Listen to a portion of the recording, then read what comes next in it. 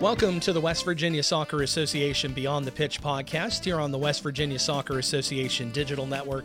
My name is Marcus Cole. Now, before we begin today's show, I want to remind you that once you've had a chance to check out our program, make sure you give our podcast a 5-star rating and follow us wherever you get your podcasts. That helps you stay up to date on all the latest content from us, and it helps us get the word out to others and let them know that we're providing valuable information for soccer players, coaches, referees, and parents. On the phone with us today is Stuart Sharp, U.S. Soccer ENT Technical and Grassroots Director. Also, he is the head coach of the U.S. Soccer Paralympic National Team. Stuart, welcome to the program. Hello, Marcus. Thanks for inviting me along and giving me this opportunity to speak to all your constituents. Well, you know, December is U.S. Disability Soccer Month, and we wanted to kind of talk a little bit about that and what's going on in the month for that. And also, too, I don't think a lot of our community knows that we have a Paralympic national team. Some of them here in West Virginia may, just because we've had a player be on that team who's from West Virginia. But before we dive into all of that, Stuart, why don't you just go ahead and give us a quick background about you, your experiences, and how you got to hear. Of course, I suppose you may be able to tell already from my accent. I'm not originally from the US. I'm born and bred in Glasgow, Scotland, and really that's where I started my coaching career. I was with the Scottish Football Association, which is the same as the US Soccer Federation equivalent in Scotland, since about '96, working through various levels, elite squads, women's college national team, right the way through to my final role, which was the national manager for disability football in Scotland, which what that meant was I was in charge of all levels of disability football, disability soccer, from grassroots to national teams and coach education. I then arrived on these shores with a job which was outside of soccer, with a remit for sport for development and conflict resolution through some work with the UN, and managed to travel the world a little bit, working in Haiti and Russia and Jordan, and hopefully making an impact there using soccer as a vehicle for peace. And then luckily, and you said it in the opening there, in 2014, I was asked to join US Soccer, and in my current role as extended national team technical director. I work across all our extended national teams, which are beach soccer, futsal, as well as para 7-a-side, who I'm also the head coach for. And that's why I'm on this podcast today, to hopefully bring some awareness to some of the things that we're doing at US Soccer that some of the coaches and parents and referees in West Virginia have maybe not heard about until now. Wonderful. Sounds like quite a journey. Why don't you go ahead and tell us a little bit about the U.S. Soccer Paralympic National Team and what it is? Of course, yeah. And as you said, still at this stage, the team has been around since about '96, and still a lot of people haven't heard about the team, despite it being a central team for U.S. Soccer. So the team is made up of players who have either been born with cerebral palsy, have acquired a traumatic brain injury, or had a stroke at one point in their life. So we've players from all different backgrounds. You know, someone who's come through life with a disability, and despite that, found the love for soccer. And we have many of those players who've played, to give you an idea, D1, D2 soccer, right the way through to, we've got players on our team who've had traumatic brain injuries, whether it be through accidents at work, through car crashes, or having served in our militaries overseas, and as well as some of our players who've at one stage in their life had a stroke. And just so people have it in their mind's eye, these players, they're ambulatory, they're not in wheelchairs, they're not in crutches. They've played at a pretty good level at college, and they go out, and their job is to represent the nation like any one of our national teams, to the best of their ability. How does this team compare to some of the other national teams under the U.S. Soccer umbrella? You mentioned futsal, you mentioned beach soccer. Of course, we got the men's and women's national teams. Talk to us a little bit about that. Yeah, so first of all, it's a full U.S. soccer national team, meaning that it is fully funded. In terms of travel and training camps and equipment.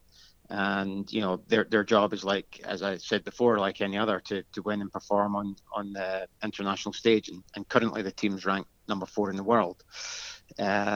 Probably the biggest difference is that on the para team, playing for the national team is a joy, is a mission in many of our players' lives, but it's not their way and means of employment. So that becomes the biggest struggle. So if you compare that to maybe some of our youth national team players or men and women's national team players, our players sometimes have to retire after college because they have to go and get a job, or can't attend tournaments because we're asking them to take 6 weeks away from their employer or away from school to represent their nation. So the biggest difference is that our players are voluntary when it comes to representing their nation, and that can present some struggles, but on the field you'll see the same grit and determination, and we fall within the technical plan in terms of developing a style of play that hopefully is recognizable to people out there as a US team. Now, I know there's certain pathways to getting to the men's and women's national teams. What's the pathway for somebody to be a part of the Paralympic national team? Love that question. I love that question, Marcus. I use the same analogy all the time. It's finding a player for the para national team is a little bit like trying to find a needle in the haystack when you don't know what a haystack looks like. And I say that because where do you find someone? And and if you think about this when I say this, where do you find someone of a good level with a traumatic brain injury playing soccer, or has had a stroke? Because they'll be out there playing mainstream soccer. So it's one of our biggest issues and challenges, I should say, is finding players for the national team, or players finding us for the national team. So we really have 2 main routes. One, which has been the route for probably the last 20 years, is through word of mouth and through, in recent years, social media, and people becoming aware that this opportunity exists. And again, to get on the team, I would imagine players are playing mainstream soccer or have played mainstream soccer at that level. So what they would do, they would get in contact with myself, and I can share my details later on, and they would send in some videos. We would have some conversations, maybe get some more videos, and then if they were at the level, we would bring them into a national team training camp. So that's one route. The other route, one of their members at US Soccer is called CP Soccer US. And this has been a great step in the last 3 years where we're now developing talent. So we're getting 13, 14-year-olds into our youth programs.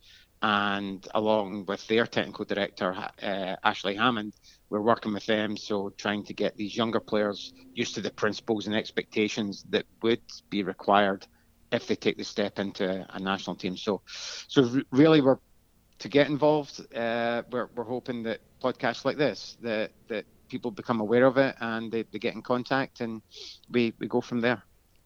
Now, I know, obviously, one of the reasons why we had you on was to bring awareness to the Paralympic national team. Some here in West Virginia may know about it or have briefly heard about it just because one of our West Virginia Soccer Association Hall of Fame members, Josh McKinney, played for the team. When he was inducted in a couple of years ago, he had a lot of great memories being on the team, and he talked about that in his acceptance speech. Talk to us about these experiences of these players on the team, being a part of the team and traveling the world. For sure, and I should also add to that, I think he's also a West Virginia, or certainly was West Virginia resident. Jay Hoffman, bit of a legend in the coaching fraternity, he was the head coach of the team before me. So I want to make sure I stress that he's done significant work in the area as well. But yeah, Josh, what can I say? He's the word legend gets used a lot in various sectors of society and in soccer itself. But Josh is a legend within para soccer. He started out as a young player coming through, and I believe he started maybe national team debut around about 95, and his career spanned to 2014. I was actually privileged to see and I was there for his last game. When he scored against, I believe, Tunisia, and scored a lob from outside the box, and fantastic servant to the country, and brilliant player with over 100 caps. But that only tells half the story. The players in the team, they grow up with the team. Josh, as I said, maybe joined when he was 15, and the team gives many of the players an opportunity to play alongside other individuals who've maybe faced similar barriers in their life. That they're coming together and sharing stories and sharing positive and negative experiences about life. Makes them stronger. Also, for our military personnel who've maybe been injured overseas, they've said to me, and they've said publicly as well as privately, that the team in some ways has saved their life. It's given them a new purpose, another purpose to serve the country. So yeah, we've got so many great stories behind the team, and we've got some. But I stress that these stories are brilliant to listen to, and admirable in so many ways. But I know each player wants to be seen as an athlete first, and that the story is just part of that journey. Now, December is U.S. Disability Soccer Month with U.S. Soccer. Talk to us a little bit about that and what's going on. Yeah, so December will be U.S. Disability Soccer Month at U.S. Soccer, and this is our inaugural launch of this month, and the idea behind it is that we want to celebrate everyone who's involved participating or supporting disability soccer across the U.S. So this isn't about the national team. This is about our member organizations, our individuals out there who work at a grassroots level daily and making the game important for people with disabilities, or they have disabilities themselves. So that's not just players, that's coaches, it's fans and spectators who, maybe are members of the American Outlaws who have disabilities. There are referees out there who have got disabilities or work within top soccer and, referee the games, and of course, administrators. And we want to recognize and celebrate this rich tapestry of and variety of disability soccer that we have across the US. So we've created a tagline called Adapt and Thrive. And what we're hoping to do is spotlight some individuals and some groups out there this month directly through our social media. But also we would want people to share their own personal stories by using this Adapt and Thrive hashtag and tagging themselves on social media, and we will share those stories of people out there working with disabilities or working with people with disabilities in soccer. So yeah, this is just the start of it. This is our inaugural year. We hope that over the next 12 months we can grow this into something bigger and better, and some programming around it, and really and bring together the disability soccer community. And you mentioned about Top Soccer, a program through US Youth Soccer. We're actually going to have somebody who's the national chair from US Soccer on in a couple of weeks to talk about the Top Soccer program, which honestly I experienced myself for the first time probably a couple of years ago, and I was just completely blown away by the program and what we're doing for those who are disabled to be included in the greatest sport in the world, which I think is wonderful. For sure, and is it Dave Robinson that's coming on to speak with you? Dave will be on the program. He's fantastic and does a great deal for Top Soccer along with many others, and Top Soccer. And really, there's so many different programs out there, whether it be dwarf soccer, power soccer, deaf soccer, amputee soccer. There's so many ways that people with disabilities, players with disabilities, coaches with disabilities can impact the game. And as you said, it is a beautiful game. And and certainly what my, mission in life is, and I hope to drive this forward at US Soccer as we grow the game, we want to ensure no matter someone's ability or disability, whatever way you want to interchange those words, can experience the game at a level that they find appropriate and enjoyable, whether that be mainstream soccer, and we have a dispensation rule that maybe someone can play an age group younger, or a specific discipline like power soccer, or top soccer where everyone plays together. We want people to experience the game and have joy, and have joy through that. Now, I may throw a curveball at you, but I'm trying to remember this from my memory, which isn't always great.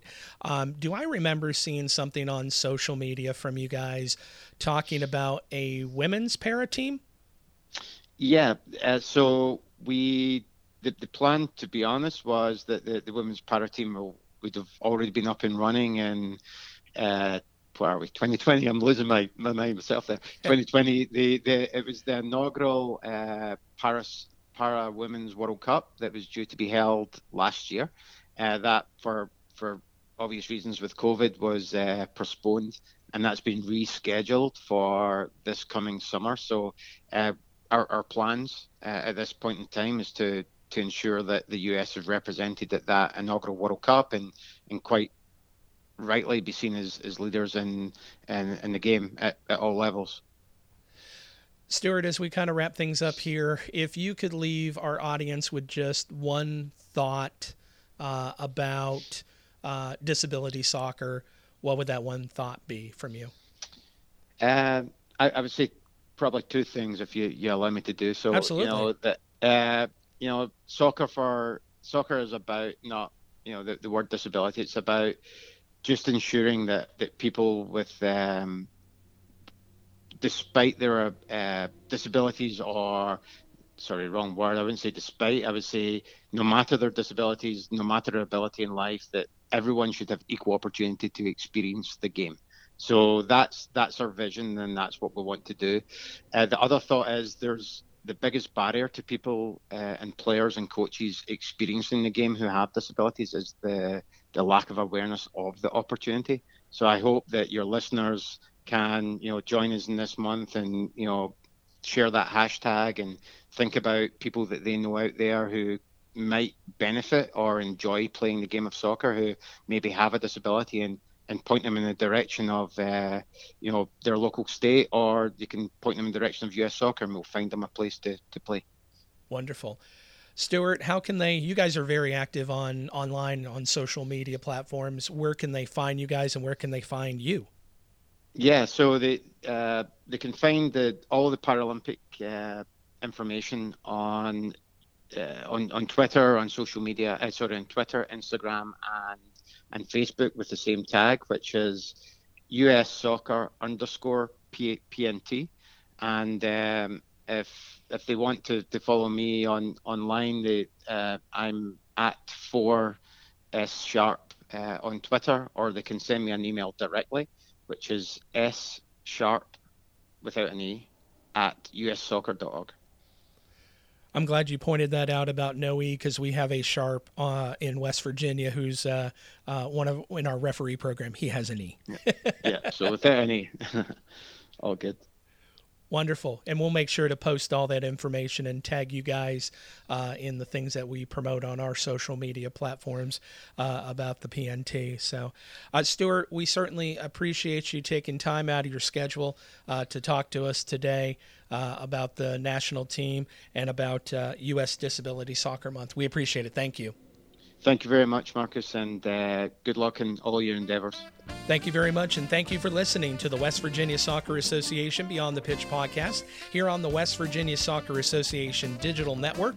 Now that you've heard our show, make sure you give our podcast a 5-star rating and follow us wherever you get your podcasts. We'll be back next Thursday with another episode, so we hope to see you next week. Take care.